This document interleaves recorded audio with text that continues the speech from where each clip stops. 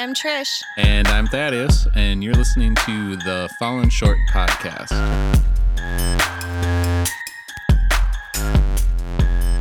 This week on the podcast, we are talking about God's love and his love for us.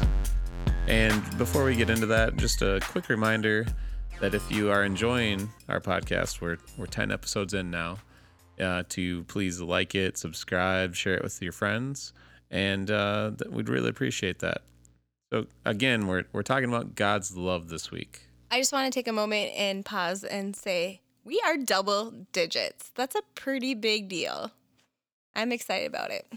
So tonight, as we're going to dive into the topic of God's love for us, I just think it's kind of cool, even as Thaddeus and I are preparing for this, that we just briefly discussed how we have very different backgrounds of experiencing God's love, where I would say in my life, I've definitely felt like, how could God love me? And I felt like such a broken and sinful person that I didn't really love myself. So I thought, how could God ever love me? And I felt like I had to earn God's love, where Thaddeus has had a different experience. It's not to say that I haven't struggled with sin or anything like that. This podcast is called Fallen Short. It's just that I think I probably learned a lot from being the youngest kid in my family of like, okay, you make a mistake, not only is your parents are going to love you through that, but God's there to love you through that. And just learning probably through the eyes of the baby of the family of, and that's not for everyone. I'm not saying every baby of the family is going to not have that problem, but for me, it just, no matter what I did, I always felt like God was there to love me, even if I was maybe rejecting it in some sort of way. That his love for you was always unfailing.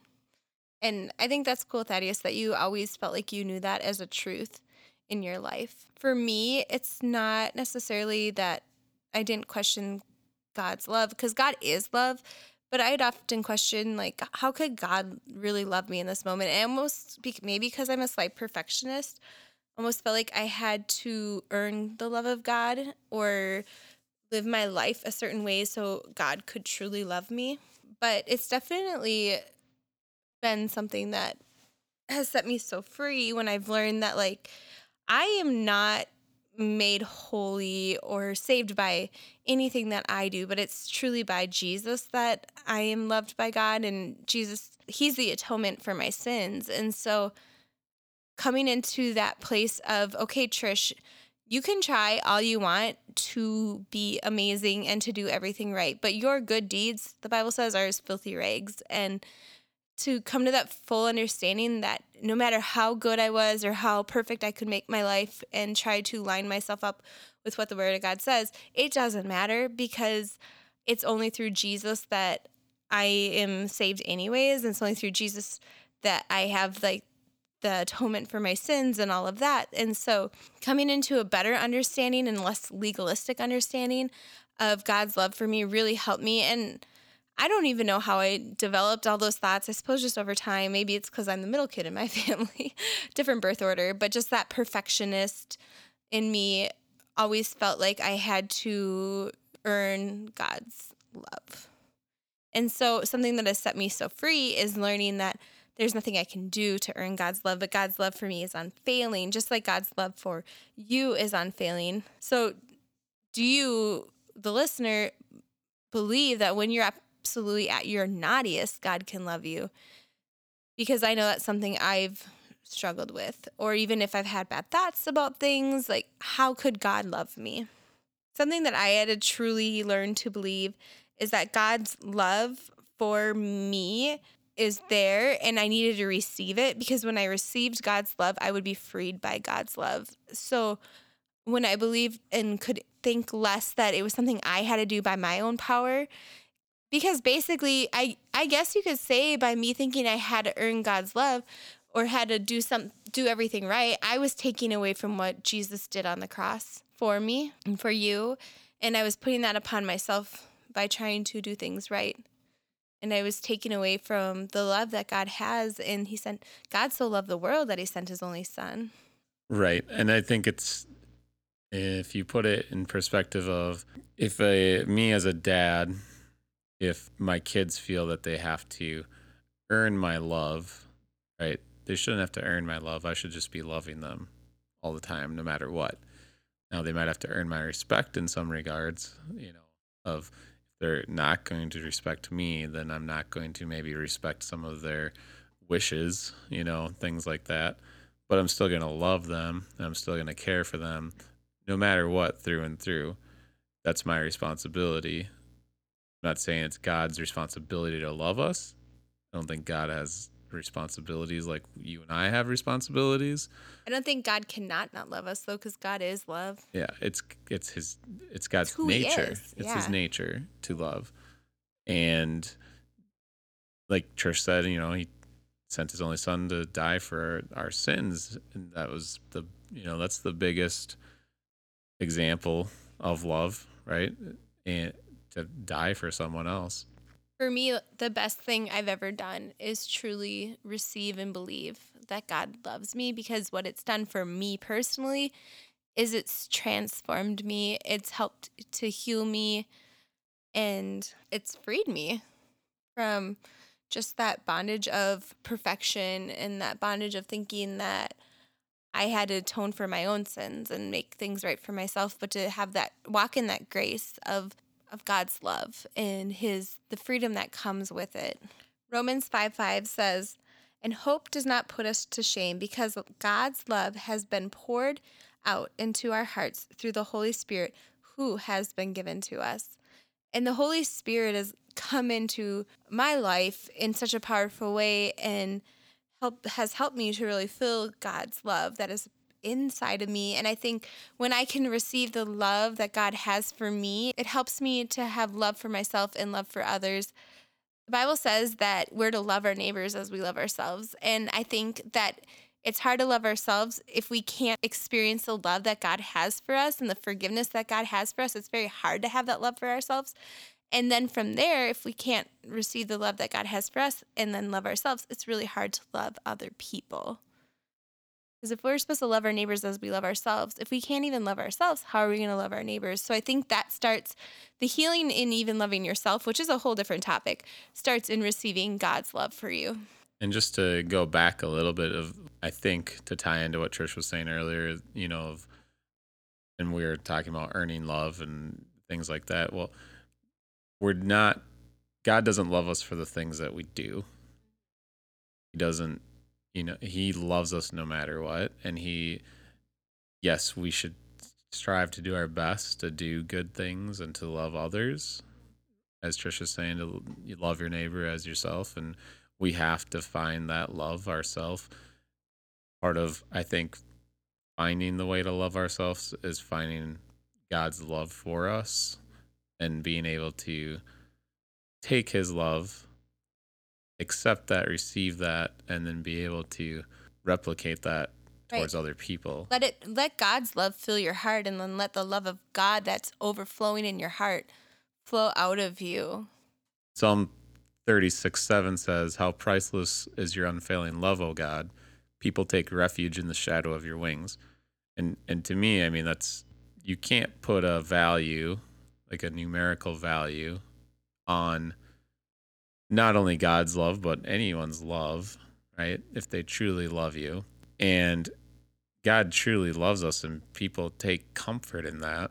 Just as, again, me as a father, my kids cuddling up to me on the couch, or, they're scared and they come to me for some help, or they got hurt, right? It's the same thing where no matter what, we're hurt, we're sad, we're broken, we're at our wits' end, we need to know that God is always there to love on us. And I think something you're saying, Thaddeus, is so interesting, because I think it's easy to equate the love God has for us with the love that we've experienced in this world. And so maybe because your kids have a good father who loves them, they might be able to understand God's love for them a little better than maybe somebody who's had a rough upbringing with maybe parents that were absent. It might make that understanding of God's love more difficult, or maybe they've been burned by friends that were Christians, so they can't understand God's love because their friend burned them. I think it's so easy for us to put God in like a measurable box, like you were saying, like where we think we can quantify it, because we can do that with humans. We can look at somebody's love and I can say, Thaddeus, I know he loves me because he's stood by me through my worst times. And I know he loves me because he provides for me. And I know he loves me because, he serves me in this way and he does this for me. But I think we also want to look to God and quantify his love for us, where God's love, it's not measurable. God loves us all. And you can't say God loves this person more or whatever, because he is love.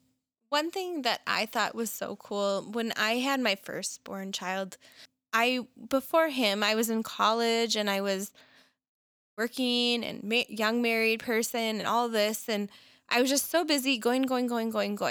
And definitely when I had our oldest, I understood God's unfailing love so much more.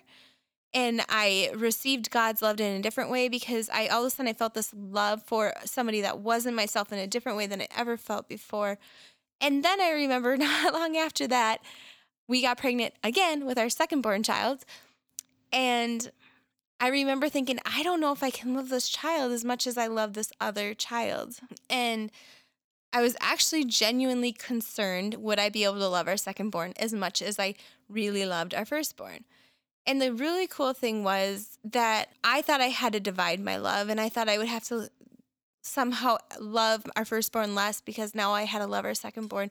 And that's not what happened. What happened was the love that I had was multiplied instead of divided. And I think so often we think, well, as Christian, and it helped me, I guess, to understand the love that God has for me more, because I would think, well, how could God love me and care about my needs because there's people dying of hunger all around the world? Or how could God love me because this is thoughts I had, like, I'm not a man, like, I'm not a male preacher. How could God love me as much? And I would struggle with all these thoughts. And one thing I definitely learned when I had my secondborn, thirdborn, fourthborn was that, like, God's love doesn't divide, it multiplies. And I just remember when I had my thirdborn, my heart just exploded with love, and my fourthborn, it overflowed with love. And to have these children to help me experience how God's love is really was eye-opening for me, because something I really struggled with comprehending was God's love. And it's interesting, Trish said it multiplied rather than divided, but in the same essence, it took on different meaning, and you don't show necessarily the same ways of love to each individual child. They have to be loved in their own unique way, which is, what I need from God to show me love might not be the same thing that Trish needs from God to show her love, which is the same for our children. The way that love on my oldest could be completely different than the second, third, or fourth, and vice versa. It's not a one size fits all in a matter of how they need to receive the love. It's a one size fits all, and yes, I'm going to love them all, but it's not they need this and I'm going to give them this. So that means second kid, I'm going to give them that too, right? It's different. And I think it's unbelievable how God can meet everyone where they're at. It's so funny because just something that happened to Thaddeus and I super recently, as we told you, we were celebrating our anniversary, and we were up on the northern shores of Minnesota, and it was so beautiful. And there was just a day that we were there and we went hiking in the waterfalls, and over and over and over again, countless times, I said to Thaddeus, this is the best I've ever felt. I feel so loved by God right now. And it was, for me, a very spiritual experience, being out in the nature and breathing in the fresh air. And I felt so euphoric. And Thaddeus was not having the same moment with God that I was, because for me that was a love language from God to just be in there. And it was just funny how we could be experiencing the same thing in two totally different ways, because that was my love language from God. And I meant to go here earlier when I was talking about how when I had my firstborn, I was working and going to college and all this, but I never really appreciated nature as much. And I remember going out on a walk with our firstborn, and he's in a stroller, not talking, and noticing the flowers and the butterflies and things I took for granted before, and just really sensing God's love then too. So maybe you're like me, maybe you experienced God's love in those ways. Maybe you experience God's love through Thaddeus really enjoys music. And I know for him, that's a really big way for him to connect with God. And I'm not saying I don't in that way, but I don't think it's quite at the same level that he has. So, whatever way your love language is from God, we're all different, but just know that God loves you. Trust in that God is there for you. Lean into God's love for you. Believe God loves you. Receive God's love for you. Fixate on Him. Fixate on God's love, and let God fix what's going on in your life. Let His love come and invade all those dark places in your heart and in your life, because the God of the universe, He is passionately in love with you. And I just want to invite you to receive that into your heart. Whether you've been a believer your whole life or are just new to learning about God, I just want to invite you in to this moment to receive the love that God has for you, and ask God to come in and show you His love for you in a new way, and ask Him to open your eyes to ways that He is demonstrating His love for you.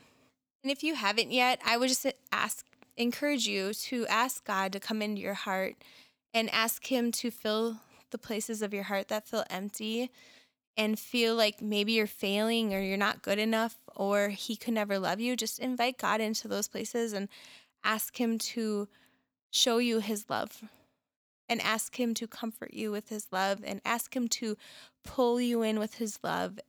And just take a moment, and when you're done listening to us, and really seek God out and pray and invite Him in if you haven't before.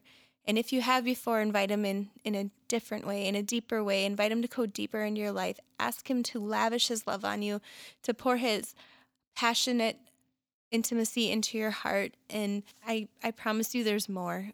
We're never going to be at the height what God has. Hopefully we're always growing in our faith, and hopefully we're always growing in God's love for us. And sometimes we go through dry seasons, those of us who have been believers for a long time, and we need that reminder that His love is there for us, and we can go deeper and stir that passion in our hearts. And if you're needing to talk to someone, needing prayer, anything like that, you can definitely reach out to us. You can email us at info@fallenshortpodcast.com. You can reach out to us on Instagram. We're at Fallen Short Podcast. Or on Twitter. We do have a Twitter, and that is also at Fallen Short Pod. If you just search Fallen Short Podcast, you should be able to find us with the black and white logo. But again, I'm not saying that to you for publicity for those. I'm just giving you different avenues. If you need to reach out to someone, you can message us on those. You can leave a comment if you'd like on our website, but maybe you don't want to. That's more public versus a direct message. So we're open to listen, and not saying we have the answers, but we can definitely be there for you. And with that being said, we'll be back next week. And I'm Thaddeus. And I'm Trish, and we love you guys.